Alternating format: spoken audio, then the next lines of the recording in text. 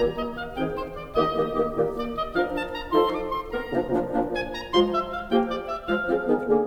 and gentlemen, now thank you for turning up to this month's webinar and see a few familiar faces that Fred pointed out. When I say familiar faces, I should say familiar handles. And this webinar is going to be a little bit easier, hopefully. There is a workbook or guidebook that comes with this webinar.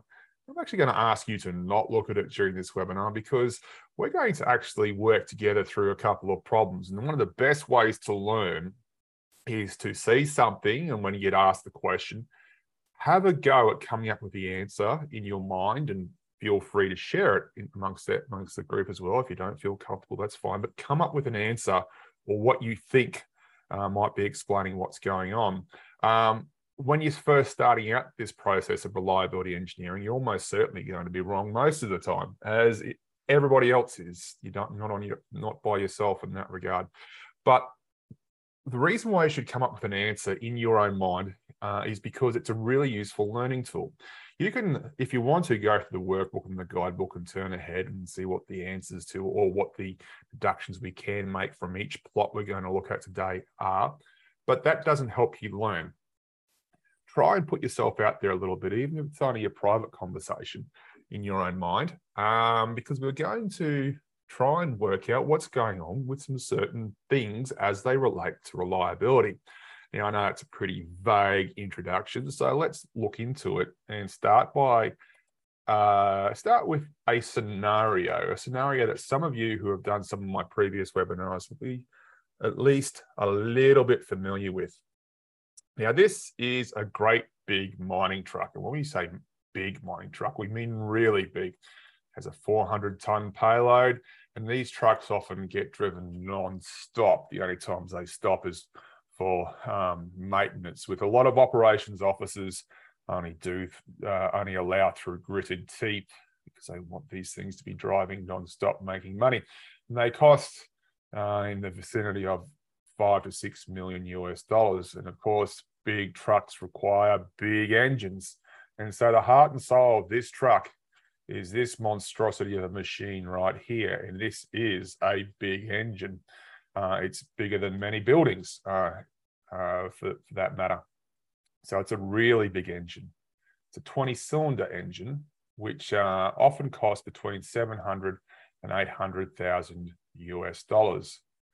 So obviously, if you're in a mine or an operations officer or a manager or a maintenance team leader, whatever your position is that you can imagine yourself being in when you look at this sort of machine, of course, you are interested in the reliability of this machine. And as we talk about a lot during these webinars, you can be interested in measuring reliability or improving reliability. And as a rule, improving reliability is much better than measuring reliability. So this webinar is, for some of you who looked at the title, and remember what the title is all about looking at this thing called a Weibull probability plot. Some of you might not know much about probability plots. And this webinar is not going to give you all the information you need to become a master of probability plotting.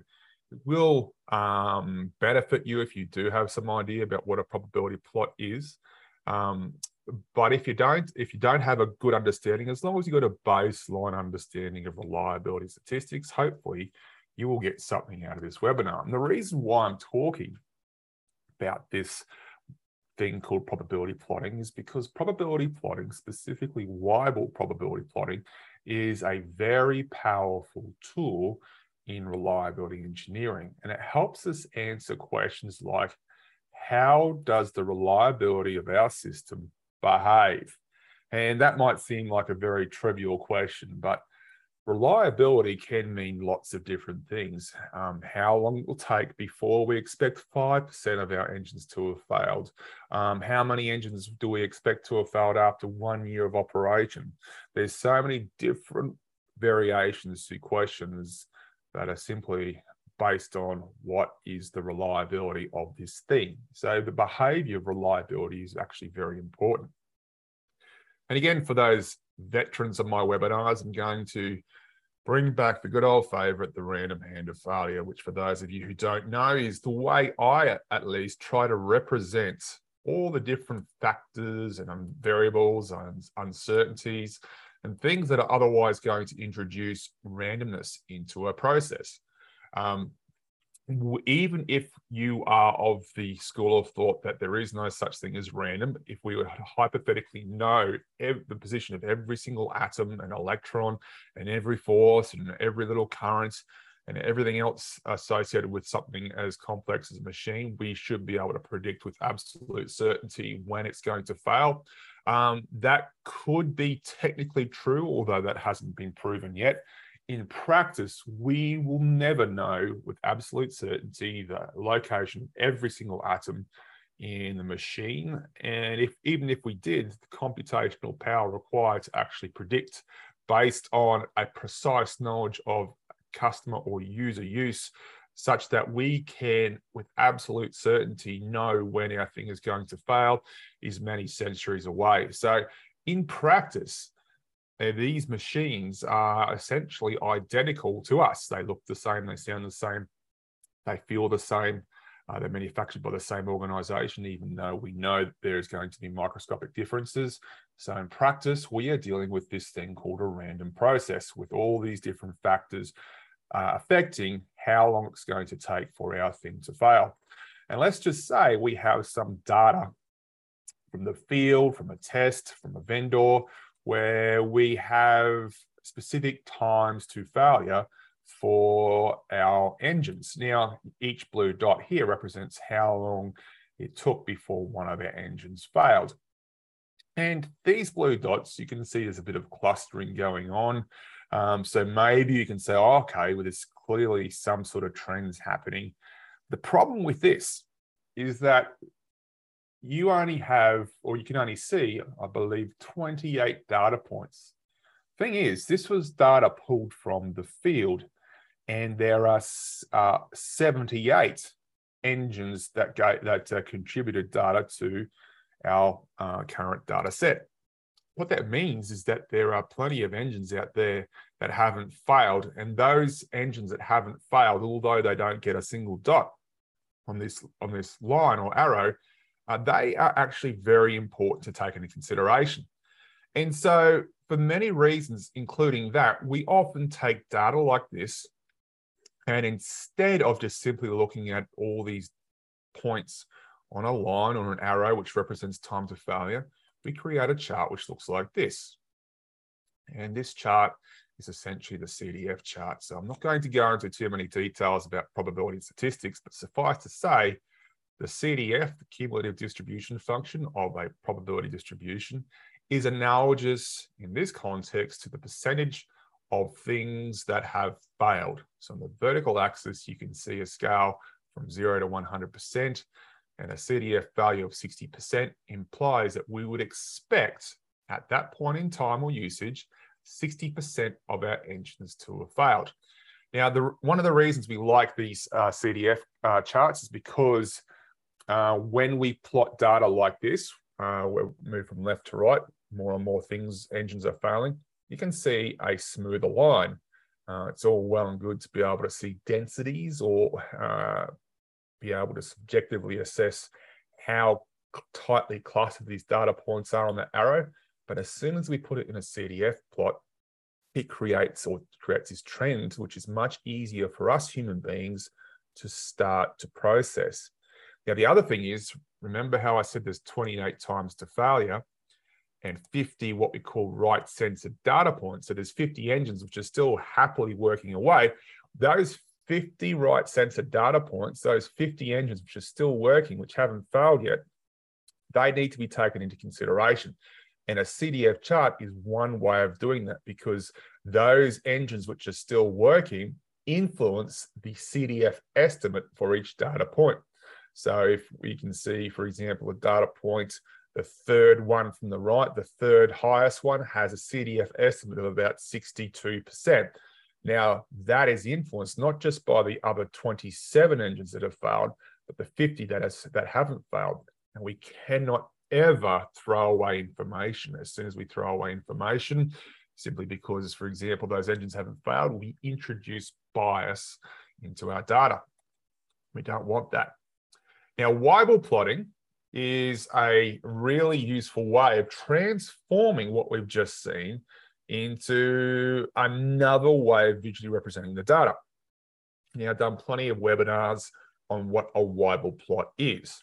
Now, I'm not going to go into it in great detail, but suffice to say, a probability plot involves a chart which is especially scaled in a way such that if the data followed an underlying distribution, it would create a straight line. So the Weibull distribution, which is a distribution we use a lot in reliability engineering, which we'll go into a great bit of detail later on, will generate this particular Weibull chart. You can see in the horizontal axis, you have usage or time expressed on a logarithmic scale.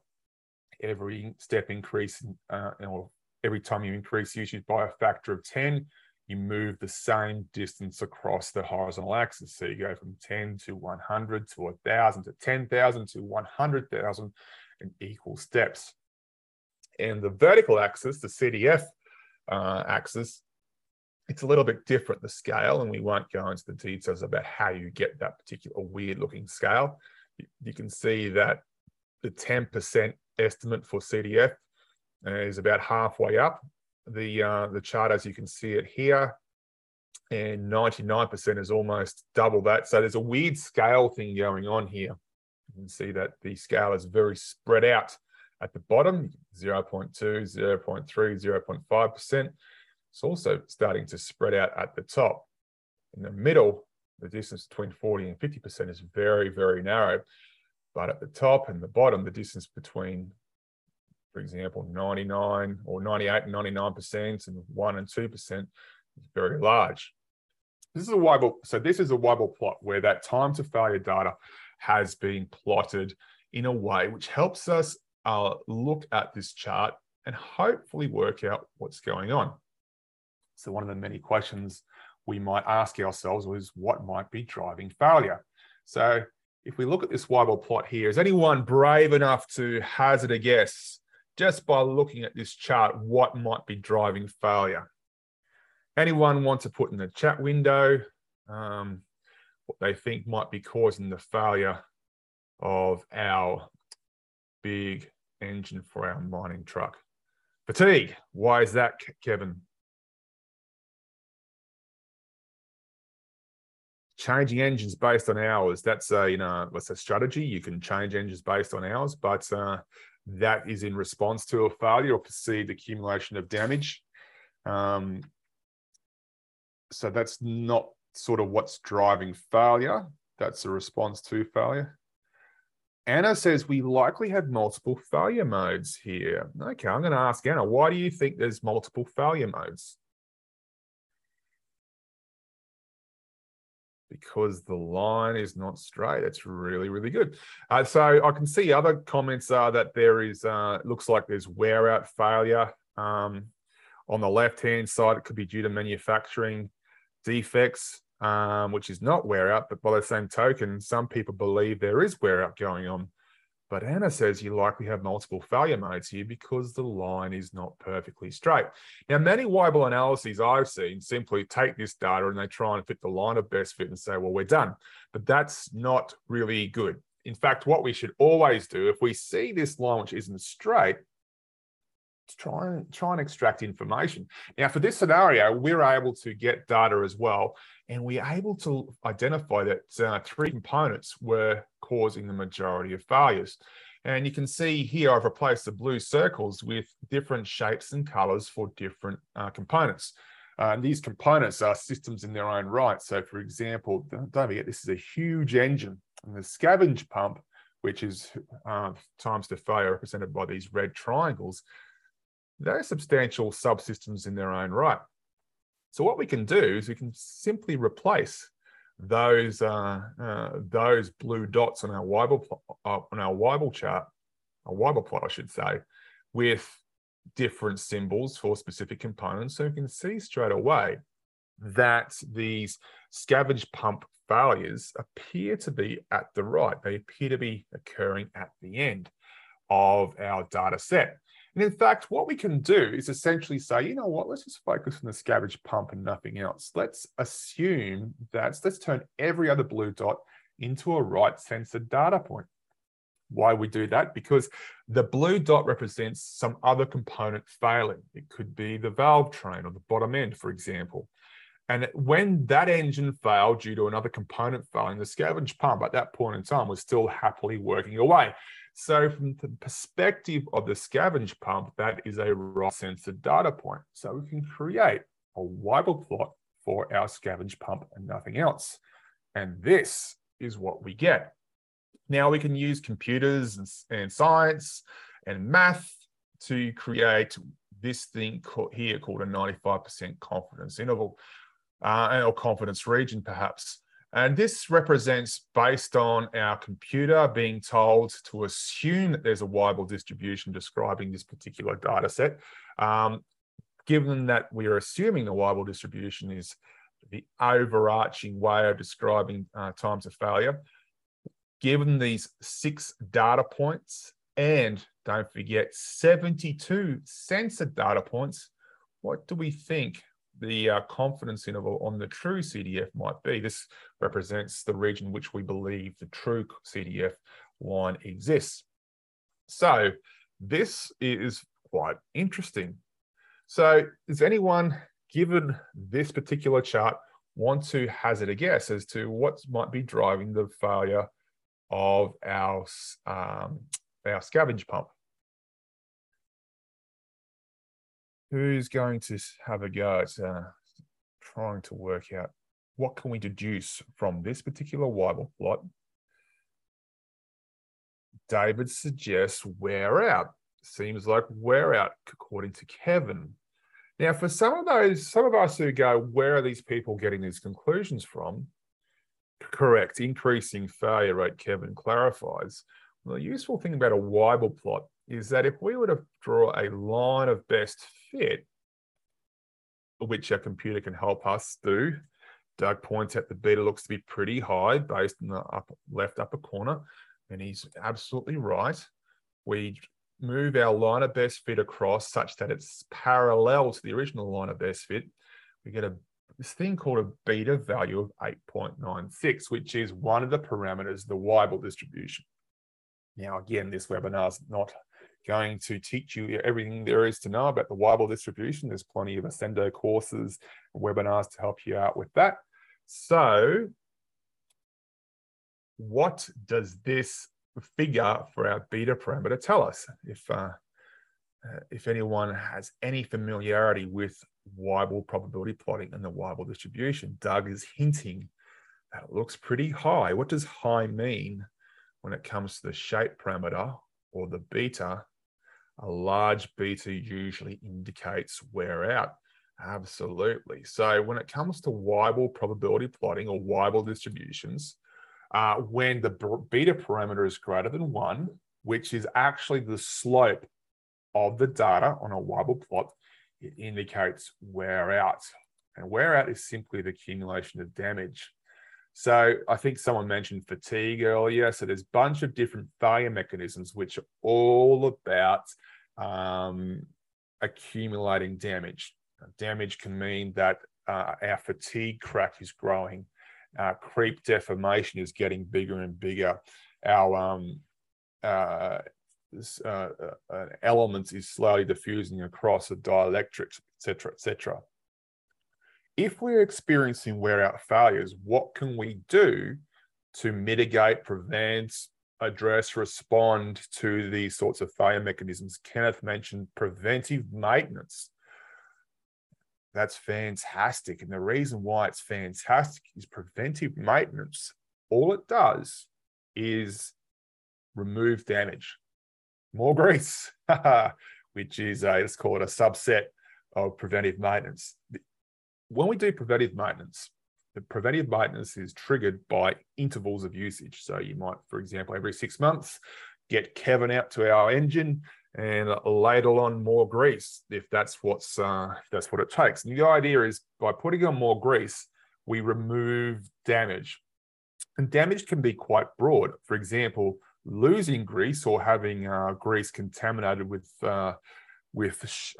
shavings or dust and debris is one form of damage. So when Kevin adds more grease, he either replaces grease we've lost, which is one form of damage, or he replaces grease that is now substandard, another form of damage. And so when we accumulate damage, we can do things like preventive maintenance or condition-based maintenance, which is similar to preventive maintenance in principle. It's just that as opposed to doing it at set intervals, we have some sort of sensor that is able to detect the amount of damage. And we only then do maintenance once a trigger level of damage has been crossed. We can also, if we model this particular failure mechanism, we can work out the warranty reliability or predict or calculate optimal warranty periods. Perhaps if this is a big deal, if this is something we can't maintain, and that particular wear out failure mechanism will then drive the service life of our machine. But more importantly, if we're able to work out which things accumulate damage the most, these become the vital few things we need to worry about. William suggests we can use wear barriers design, which is a great idea, a lubrication, surface treatment, all these things, which essentially what you guys are saying, which is fantastic, by the way, is things that are either going to, one, reduce/slow the accumulation of damage, or two, address the amount of damage that we incur and otherwise reset it or remove it such that it's back to some sort of predefined, undamaged state. And that's one way of really keeping up the serviceability of our equipment. And so we actually sort of have already come up with lots of different ideas to address our scavenge pump failure. We can obviously do things like redesign. Every failure we can redesign as an option too, if things wearing out too quickly.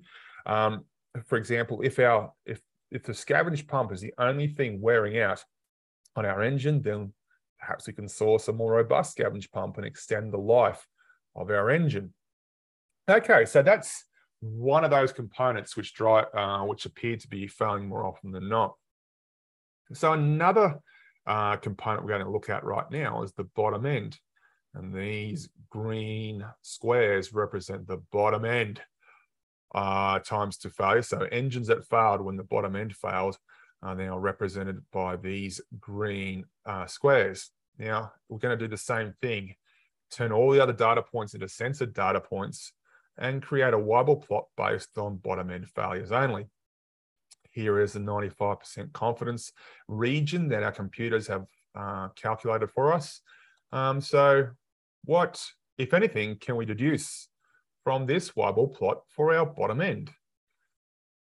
So remember, the top left-hand corner is one way of helping us work out the slope of our line of best fit. And as we talked about in the previous example, a high beta value, a high slope value, that's all the beta is the slope of the line that our data traces out.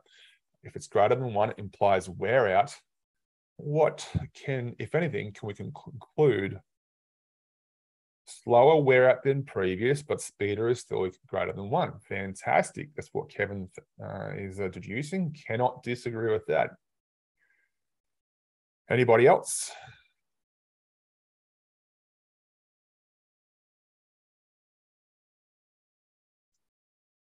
No worries. So either everyone else is afraid or everyone else furiously agrees with Kevin. So Brian suggests it's close to 1, which is getting close to random, which is interesting. And I can't disagree with that. Looks to be more of a useful life failure mode when thinking of the old bathtub curve, slope close to 1, random failures. Just to be clear, every failure is random. Wear out failures are random. Wear in failures are random. Infant mortality failures are random. And these failures are random too. I believe what you people are saying when referring to when it comes to random is that these failures are occurring based on randomly occurring external events. So let's come back to this concept later on, because you guys are making some really useful deductions. We're going to draw a line of best fit. We're going to move our line across to this little scale at the top left-hand corner. And indeed, beta is greater than 1. So people wouldn't be wrong in concluding this is wear out because the slope is greater than 1. People would also not be wrong in concluding that this is relatively close to 1. Therefore, it means that we are having this phenomenon called constant hazard rate failures. Now, in practice, you guys have already come up with some really wonderful deductions based on already jumping ahead and deducing what this beta parameter is likely going to be. In practice, if beta is less than about 1.5 and it's close to 1 like this is, it usually means we're experiencing a constant hazard rate. Now, the reason why it's still greater than 1 in this case, or it's always going to be greater or less than 1, because this is a random process. We still have, I believe, 6 data points out of the total of 78. So no matter what, you'll never get a perfectly a line which has a gradient of or slope of exactly 1 when we're looking at field or test data. So you need to use a bit of judgment. And as a rule, if it's if it's less than 1.5 and if it's greater than 0.8, that usually means it's just a statistical artifact which is pushing this thing away from a value of 1. So if you see a slope that is 1, we have what's called a constant hazard rate. And a constant hazard rate means that whatever is driving failure is just as likely to occur for a really old system as it is for a really young system. So think of Cristomo just mentioned that random for him means random causes, therefore neither a process issue nor wear out. You could also argue that the process issue, which is analogous, for example, to manufacturing defects, that is also random. Wear out is also going to be based on, for example, random defects which naturally occur or random impurities. But I take your point. The causes are going to occur randomly with respect to the life of the system. So think about a building and a Category 5 F5 tornado. It doesn't matter how old or young that building is. If it gets hit by a Category F5 tornado, it's going to fail. Not only will it fail, it'll be picked up, crushed down into lots of little pieces and carefully distributed across a region that could approach hundreds of miles. It doesn't matter how old or young your building is, that building is going to fail if it gets hit by such a massive tornado. So we see constant hazard rate failures caused by catastrophic environmental stresses, lightning, tsunamis, tornadoes, spikes on the road for our tires and wheels that get punctured. Also, human error and accidents, because if human errors and accidents occur randomly with respect to the age of a system or a machine, then it doesn't matter how old or young that machine is, that human error or accident is going to appear to occur at a constant rate. Doesn't matter how old that machine is, doesn't matter how young that machine is, those sorts of failures will occur with that constant hazard rate. So let's have a look at our data again. In this case, you can see where all the bottom end failures were occurring in respect to the overall data set. And in fact, in this scenario, root cause analysis identified that contaminants in the lubrication were randomly critically damaging the engine. All it meant was these contaminants would essentially plug up quite randomly. Didn't matter, they didn't accumulate. It's got one bit of contaminant would take out the engine. So it's quite sensitive, unfortunately. But the root cause analysis backed up the deductions we just made regarding the nature of failure. And so, given this sort of failure mechanism, what would you recommend? What would you suggest could address bottom end failures, which appear to have a constant hazard rate? And we have a root cause analysis which showed that it was contamination driving these constant hazard rate failures. What could we do? Anyone got any ideas of what we can do for our engine to improve its reliability?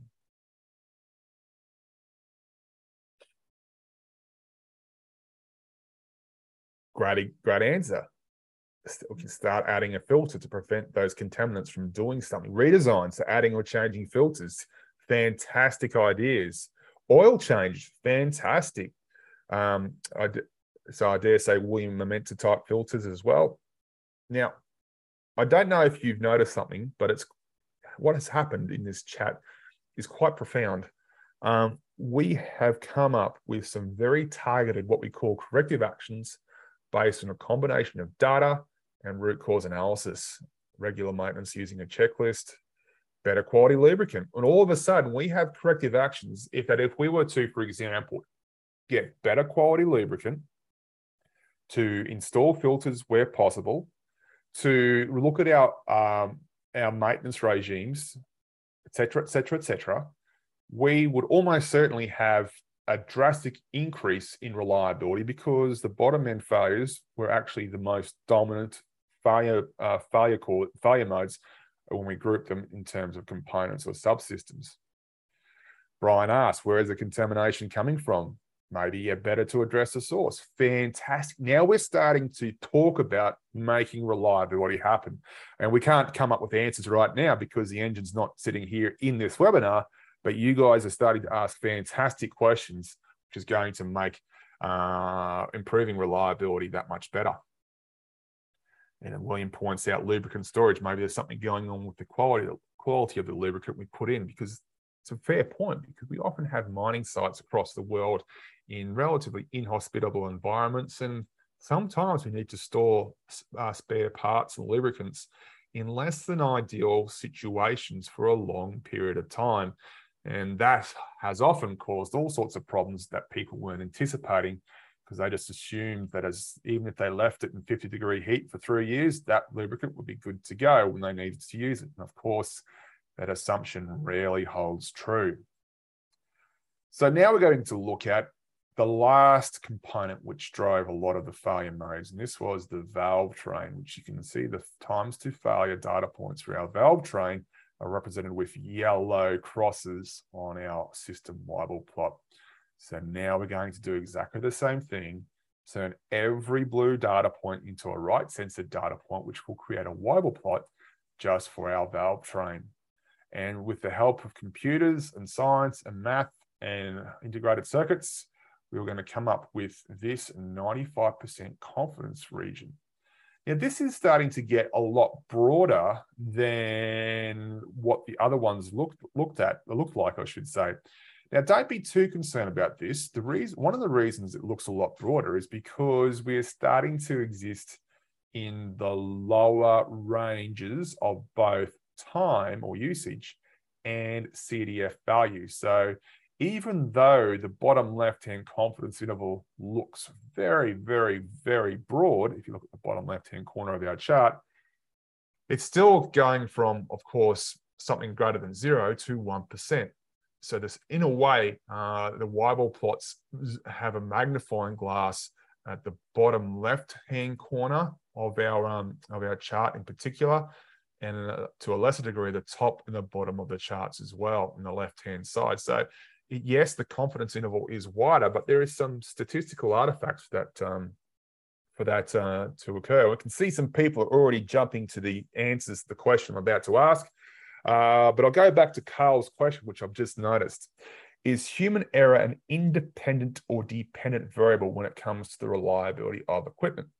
Well, it depends. If human error is not going to be based on the age of the equipment, then it's independent. But however, let's just say that for whatever reason, equipment deterioration actually contributes to human error. Sometimes that can be down to gauges which aren't as accurate as they once were. And if we make decisions based on those gauges, if the gauge is 10 psi, says it's 10 psi when it's supposed to be 12, but at the start of its useful life, that gauge was very, very accurate, then a human might make a decision based on that information, which turns out to be wrong. And you might actually, instead of classifying that as human error, may actually reclassify that as a failed gauge, which became the root cause of that particular failure. But of course, when things get older, they can sometimes just be harder to operate. There's vibrations here, there's more noise there. It shakes a bit more than usual over here compared to a brand new one. And so sometimes when the machines get older, it might elicit human error. Another way I think older machines can elicit human error is if the training or the people who built that machine or introduced that machine into service have since left the company, and you have a new fleet of human beings coming in to operate that machine who aren't as familiar with it as the old guard were, the OG. So to an extent, the probability of human error increases as that machine ages, but in a very indirect way. So without answering your question specifically, you have to look at what might be behind human error. No worries. So we have already, people have already answered the question, what might be driving the failure of the, what's this one? Is this a valve train I'm up to, I believe? And so people have, Keith said early failure, quality. Kevin suggested defective parts. William suggested infant mortality. And also suggested errors in process that aren't random. And I think Carl suggested as an answer, operator training as it relates to reliability. I might come back to that one, Carl, if you don't mind. Well, I dare say most of you are coming up with these figures or these answers because the slope that the data appears to plot out is getting shallower and shallower. In this case, the slope, if we use our beta scale up here, the beta parameter is about 0.73. So you guys are obviously been learning very, very quickly, or either have an impressive amount of knowledge before today's webinar. You've already worked out, because this beta value, the slope is less than 1, we are experiencing wear-in or infant mortality. Now, what these sorts of failure modes mean is that there is a subset of systems or components or products which are, let's just call them imperfect. And those imperfect components and products and systems are going to have things like defects or anything else that makes them less than optimal. And these product systems components are going to fail early. And so what that means is that the machines, the components, the products that are left are more reliable because they are unlikely to have survived through that initial period if they have those defects. So if they do survive, they tend to not have those defects, which means they're more reliable. So the apparent reliability of your fleet or population increases as at least initially, as your thing gets older. And wear-in can be caused by all sorts of issues. It could be interface issues, software bugs, which software can get fixed pretty quickly. So it appears as if your software is improving reliability. Assembly or installation error, manufacturing defects, damage during transit. And what these things do is, if we put software to one side, is these create damage or defective or otherwise imperfect product systems or components in a fraction of the total population. Software is different because we usually have a team that's going to remove those bugs as and when they occur. So in a way, the population of your software, which is usually one software program, becomes more reliable because those defects are getting removed by a software debugging team or a software patch team. When it comes to mechanical systems, the mechanical systems are becoming more reliable because the defects are being pulled out as those defective components fail. So wear-in or infant mortality is usually synonymous. What can we do if we're experiencing wear-in or infant mortality? What are the things we can do to prevent those sorts of failures?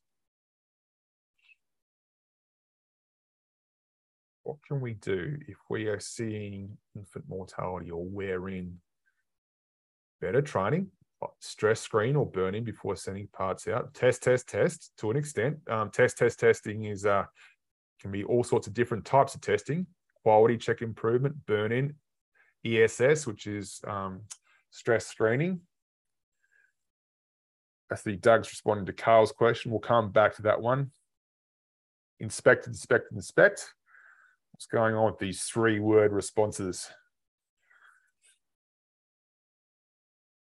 Oh, but I see where it's all circling around some basic ideas, which include statistical process control, which I like because that's very proactive. It's all about keeping your machines, your manufacturing machines, doing what they're supposed to do within your specification limits, like well within. As in, if anything starts going wrong, it's going to take a while before they start creating defective components. Descreening is another approach, but that essentially deals with manufacturing processes which create defective components. Statistical process control is ensuring your manufacturing machines don't create defective components in the first place. Training, especially when it comes to installation or assembly errors, and manufacturing, of course, and burn-in. Burn-in is a testing approach where we can get components just being manufactured, use them, or otherwise test them in some sort of representative test bed to get those defective components to fail and fail early.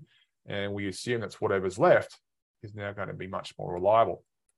So we've already come up with a wonderful range of ideas for our valve train. And in fact, when we did the root cause analysis for this valve train, the issues came down to an installation issue. So you can see straight away that these deductions from Weibull plotting align with what is going on in the real world. And if you're able, as a reliability engineer, to look at a chart which doesn't create a straight line and then say, you know what, there's something more going on in this chart than meets the eye, and start just scratching the surface, you can come up with some really useful recommendations, which you guys have just done based on nothing more than where these dots lie on a Weibull plot. Again, many Weibull plots or many so-called reliability reports will get a data set like this and say, and the alleged reliability engineer responsible for the deductions will essentially say, you know what, this line's straight enough. I'm going to put a single straight line through it, come up with a beta value, which in this case would be close to 1, because you have wear in, wear out, and a constant hazard rate. So if you just simply fit a single straight line to this data, you'll say, oh, our engine is experiencing constant hazard rate failure. There's no wear out. We can keep using it indefinitely. And that is a problem, as we can tell, as we just worked out, because it appears as if our valve, no, what is it? Which one's the red triangles? I've forgotten. What was it? Valve train was the last one, bottom end. The pump. Thanks, Fred. The scavenge pump. The scavenge pump is actually going to tell us when our engines give us essentially the end of our service life of our engines. We need to do something to our engines before that scavenge pump starts causing all our engines to fail. Or we can extend the service life of our engines by looking at the scavenge pump. So that's what it is. That's what Weibull plotting should be all about. Getting this data on the screen, and then not just by default trying to put a single straight line through it, but trying to pull information. We can see that this is the constant hazard rate slope. We know that this region here is the wear-in slope, where if you see data which has a shallower slope, it usually means there's wear-in or infant mortality going on. This is the slope for wear-out. And our line of best fit, so to speak, actually has, you would argue, an element of each one. Now, it's not perfect, but you can see that there is this sort of curvy trend going on. And that is essentially the bathtub curve, where it's shallow at the start. It's not going down. It's not a bathtub unless you look at this bathtub curve, something that's very shallow and sort of tilted up. But where it's shallow at the start, that's infant mortality. Where it's steep at the end, that's wear out. And if you've got a bit in between, you might have a constant hazard rate. But what about a system which is lot simpler. It's all well and good looking at a textbook which says, yes, the bathtub curve has this wonderfully smooth decreasing hazard rate at the front. It has a wonderfully smooth increasing hazard rate at the back. It has this very flat bottom every single time. Every single bathtub is exactly the same. Well, I'm going to challenge you guys because we're going to look at a very simple machine, a semiconductor laser diode. Now, this is simple, but just because it's simple doesn't mean it is simple to make. So this is a diode which is based on a non-silicon semiconductor. But what it does is essentially turn electrons. It doesn't turn electrons into light, but it will generate light from electricity being pumped through this diode. And so you have this diode made out of a single semiconductor, which is essentially, ideally, a single crystalline structure. That is, all the atoms are joined in a precise lattice throughout the entire size, entire volume of this chip. Now, this is a relatively small part of this component, but from the molecular scale, it's pretty massive. So our manufacturers are always striving to create single crystalline structures in this little part of our laser diode. But of course, Mother Nature doesn't always let us do that, even if we have the best manufacturing scenarios. So so there is a chance that this is going to experience some sort of wear-in if we understand what's going on.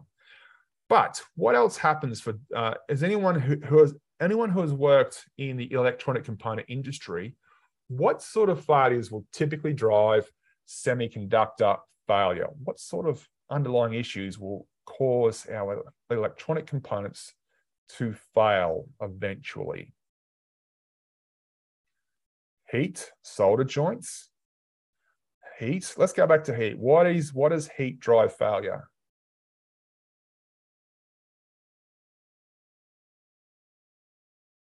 Wrong orientation of the board. Yep, that's yep. Moisture ingress, vibration, diffusion. Arrhenius. Arrhenius refers to a dude who came up with a pretty interesting model. Essentially, what you guys are coming up with, you're talking about damage being accumulated. When you have heat, what does heat do? It actually accelerates chemical reactions. And so this wonderfully, beautifully close to perfect crystalline structure, which comes off, which we get when this comes off the manufacturing belt, so to speak, eventually it's going to degrade through diffusion. It's going to degrade due to maybe some dendritic growth, whiskers. Essentially, all electronic components do accumulate damage over time. Voltage accelerates degradation. Temperature accelerates degradation. So everyone we're talking about, now Fred's just, he's having a failure mechanism salad in this chat window, but none of that's wrong. All these things, these radiation, for example, is another way that another thing's going to cause damage in these relatively small but simple electronic components. So this is very different to our engine for our mining truck. There might be thousands upon thousands of plausible failure mechanisms for that engine. You can imagine there's everything from lubrication through to electronics, through to paint, through to wear, through to creep, through to fatigue. Whereas for this particular laser diode, even though it's a pretty sophisticated bit of kit, it's comparatively very simple. And the failure mechanisms at play, we still mentioned quite a few in this chat window, but it's a lot smaller group than that applies to our engine. So let's just say we did let's not just say it, we did some actual time to failure testing for this laser diode. And when we create a Weibull plot for the time to failure data of our laser diode, we get this. So what can anyone deduce from this chart? What can we see? Can I suggest it's random? Beta is close to 1. Yeah, all right. Happy with that. Multiple failure modes from Kevin and Sebastian. Okay. Multiple failure modes, sort of like our engine. So Doug says it's not perfectly straight, so likely a couple things are going on. Another way of saying this: multiple failure modes. Multiple failure modes by 3, says Brian. But what's different about this? We looked at the Weibull plot for our engine, and there was clearly a region. William suggests there's 3 breakpoints. There's clearly a region of infant mortality at the start with a shallow slope, and wear out at the back end with a steeper slope. Is that what's going on here? Do we have infant mortality at the start? Kevin says there is no infant mortality. Okay. Anybody else? Or an acceleration mode, says Karen. Interesting. Seems like 2 wear out modes, says Kevin. So I'm going to add a couple of visual aids. It depends on which failures have what failure mechanism. That is true, but that's a general statement that applies to everything. You don't have a time axis. Oh, I mean, we do have a time axis. You can't see the numbers, but it doesn't mean that you cannot work out which part is the early stages of the life. So it wouldn't matter if it's 1, 10, 100, or 1,000, or 1 million, 10 million, 100 million, or a billion. You can definitely see something going on with respect to the overall life of the system. So Kevin actually said 2 interesting things. There's no infant mortality, but there's 2 wear out modes. So let's help you guys out a little bit. And I'm going to put 2 lines. Now, these lines have the same slope. They both have beta values of 2.0. Now, given that I put these 2 lines in, does that help us get to the bottom of what's going on? The diode manufacturer is different, the auto example, because it is at a more granular molecular. It is more granular molecular. Yes. Kevin suggests those are the 2 wear out failure modes that's going on. Interesting. So if there are 2 wear out failure modes, why does the first one stop? Why do we only see the first one? Why do we see like a smaller wear out failure mode at the start, and then it all of a sudden goes to this wear out failure mode at the back? What does that mean? What's going on there? Might have 2 subpopulations here. I like it, Andre. Keep going.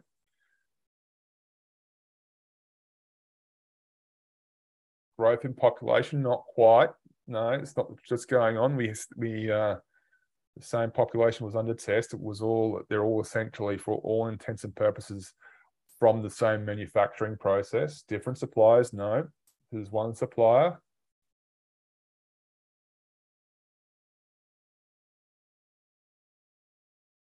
The early phase might have been exposed to a stressor that the others were not. No, I can rule that one out too. The testing was good. Different batches, no, it's not that. Possibly. But what's going on here? All the weak parts have failed at the beginning. Andre, I like where you're going with this.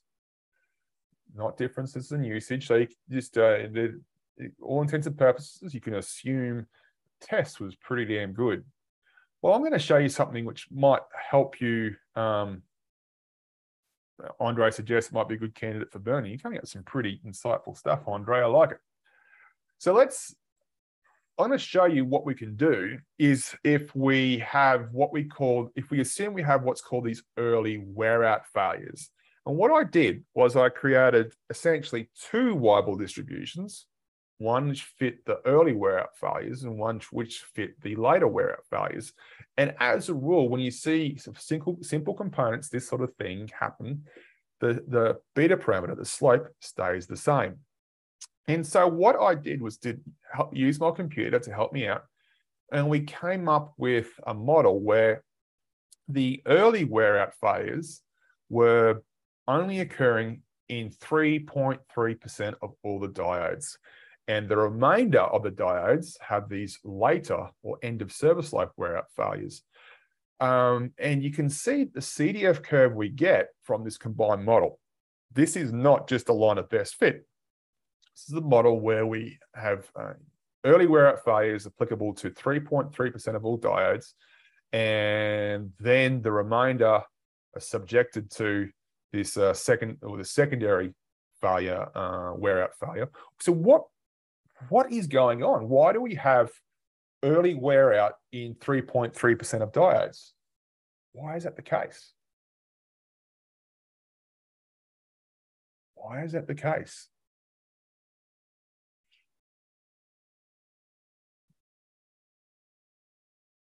Why are only 3.3% of diodes material defects? A good idea, Kenneth. I think you're right. So what this suggests, manufacturing errors, contamination or assembly errors.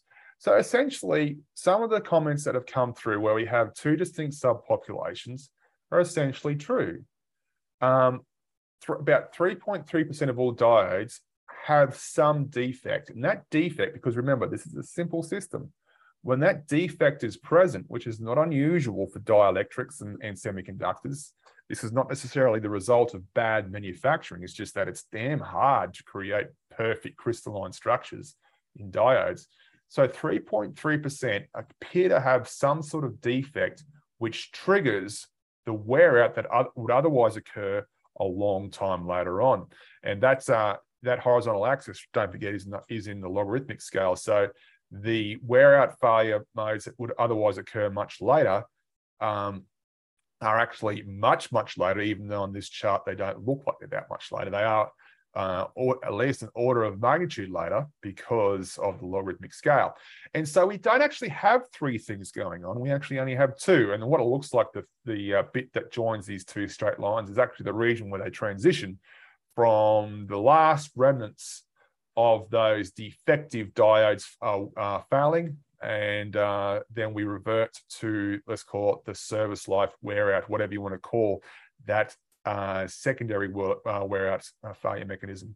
So essentially, this is a scenario where you actually have infant mortality that appears as if it's behaving like it's wearing out. And the reason why that's the case is because this diode is a simple component, a really simple component which does not have the plethora of failure mechanisms that that engine for our mining truck has. And so we often see curves like this for simple systems, simple things like a laser diode. And that usually means that there is infant mortality, but that infant mortality triggers a very specific failure mode, a wear out failure mode, that if that defect wasn't there, would naturally occur later on. And so that early wear out tends to have the same slope as the wear out that would occur, let's call it naturally. And sometimes it looks like we have this three-phase approach to the life of this component. We actually don't. We actually only have two, and we have this region of transition between those two phases. Now, Andre suggested this would be a good candidate for burn-in. Love your responses. And the reason why is because we have infant mortality, even though it's behaving like it's wearing out. And so once we have this CDF curve for our data, and hopefully you'll agree with me, this appears to fit the data really, really well, we can calculate how long we should burn in. So for example, if we want to burn in this this diode for 30,000 hours, this would be, the dotted line represents the CDF curve we would get in response. So you can see that we pushed it way to the right, which is, and as a rule, you might be interested in your system, your LiDAR, for example, might become obsolete or might be beyond economic repair when 1% of your diodes have failed. And so you can see that we have almost, if we're interested in the time where we expect 1% of our diodes to fail, we have increased our service life by almost an order of magnitude if you look at that 1% line. Now, Williams suggests that flat portion looks random, and it does look random if you're going to look at it from a very statistical perspective, in that there is, yes, one part of that transition part where we have constant hazard rate failures. But we know they're not happening. We know they're not happening for this diode. There's a test regime, and the voltage is very well controlled. And the model we came up with, which fits the data very well, it didn't need to have a constant hazard rate element for us to get this line of best fit here. And so that's why we always need to scratch the surface of our Weibel plot. So if you ever have a really simple system, might be sophisticated, but it still might be simple, and you don't get that sort of bathtub curve shape, then there might be something else going on, like this early wear out, which is still technically wear in, even though it's called wear out. Now, Brian points out that that is a 3+ year burn-in. It's actually well more than 3 years. It's because there's about 8,700 hours each year, so it's almost 4 years burn-in. But of course, as you point out, you can accelerate burn-in, especially for electronic components. So that means we can either increase the voltage or increase the temperature to replicate 30,000 hours of burn-in in a much shorter period, as Kenneth points out. So Maximilian asks, if we're going to present this option of burn-in to upper management, does it make sense to propose a cost analysis of performing the burn-in and scrapping versus warranty costs? And the answer is absolutely yes. We can now work out that in this case, if we do equivalent of 30,000 hours, obviously accelerated, we can't do burn-in for almost 4 years, that the time by which we expect 1% of our things to have failed go from what looks like about 8,000 hours all the way up to 20, 30, 40, 50,000 hours. That's a huge, which is what this chart suggests. That is a huge improvement, a massive improvement. If that's the B1 life is what matters the most. The B1 life is the time by which we expect 1% of our things to have failed. And so you can work out, okay, well, that's going to save this many warranty failures in the future, and that's going to save us X million dollars or what have you. We work out how much burn-in costs or how long it's going to take. But all of a sudden, you have a business case which writes itself. Managers and bosses hate reliability engineers who go to their office and say, you need to do this. And they ask why. And they say, well, you just should. You just have to. It's going to work. Just trust me. This doesn't work. But now we have a curve which says, hey, you can do 30,000 hours of accelerated burn-in. So maybe you can replicate that in a matter of weeks. And that means we will improve our B1 life for our laser diode from 8,000 hours to 50,000 hours. Your management's going to listen to you. They might, if they decide to go against it, perhaps the business case didn't work out. But even if that's the case, now they're making an informed decision. But that's what we're all about.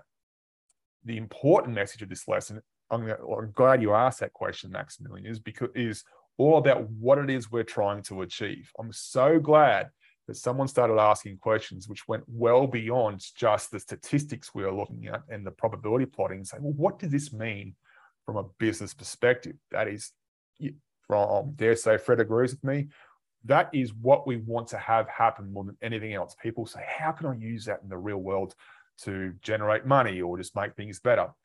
So the real message of this lesson is to always focus on what it is that matters, the vital few.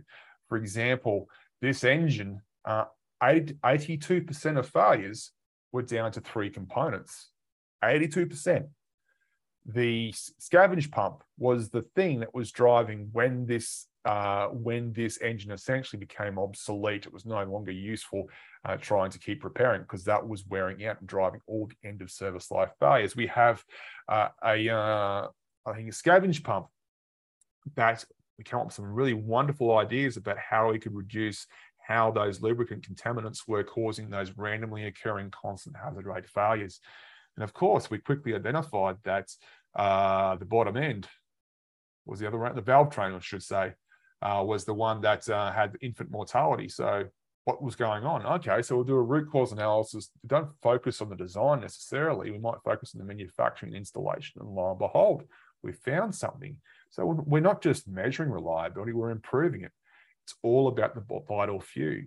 And if we look at the laser diode, for example, if the B1 life is what matters the most, well, if we're able to look at a Weibel plot, not just stick a simple simple straight line, which I think one of you pointed out, if we did, would imply a constant hazard rate, which would give us absolutely nothing in terms of the estimated improvements from burn-in, then we would miss an opportunity that Maximilian pointed out that we could exploit by doing the analysis, working out how much reliability improvement we get for a 30,000 hour burn-in, and present that to management and say, hey, we could perhaps revolutionize our warranty costs if we do this.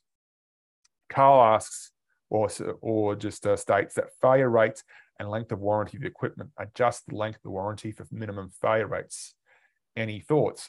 Just to be clear, failure rate is quite a broad term in terms of how it's used. Technically, it just means that, as a rule, failure rates tend to reflect, well, when they use the context of the person saying the failure rate, mentioning failure rate, is they're referring to a constant failure rate or a constant hazard rate.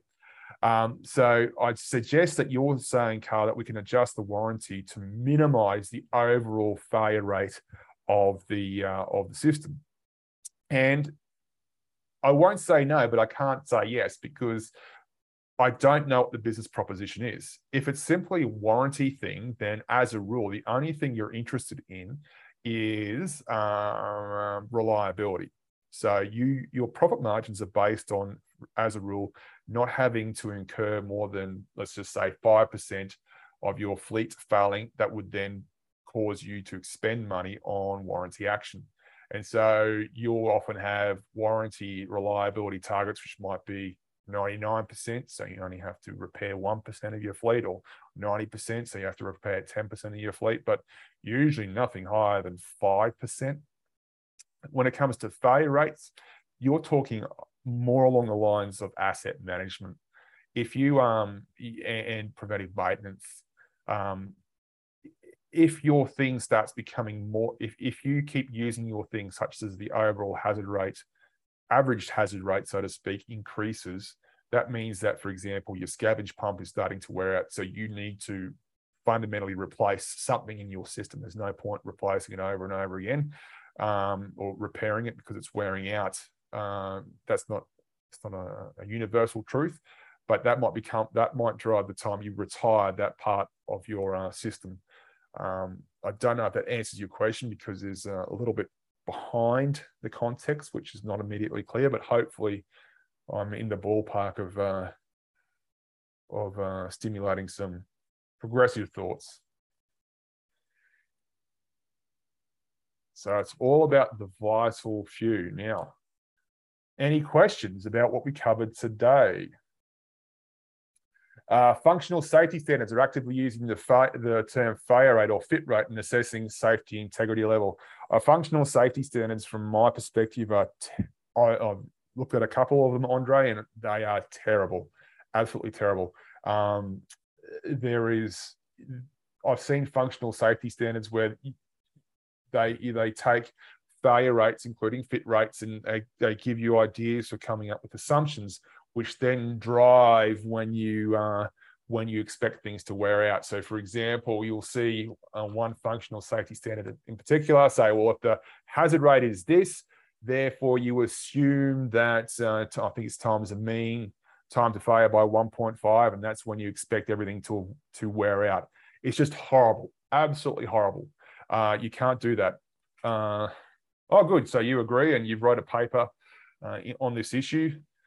Which is, oh, my microphone just fell off.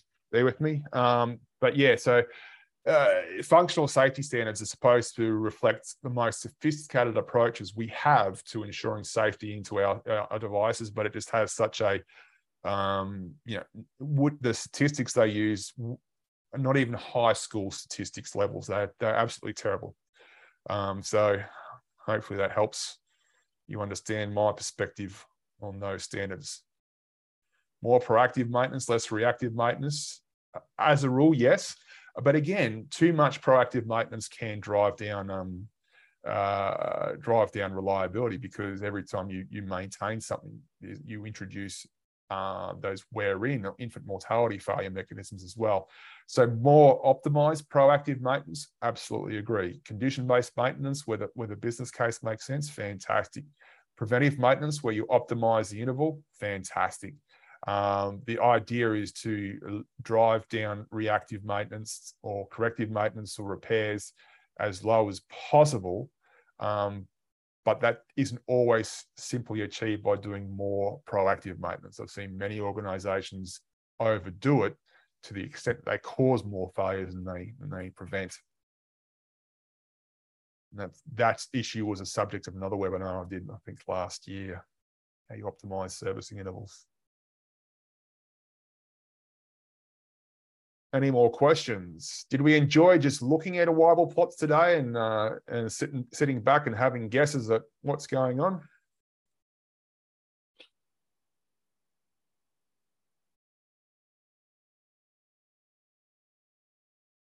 Thank you, Carl.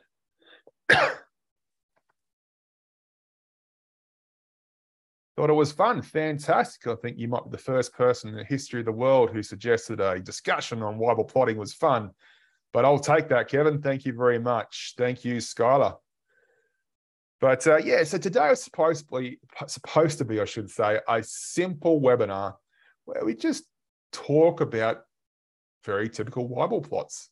And it's not unusual for us to get data, which if we just spend 5 seconds more looking at it, we can actually get some really useful information.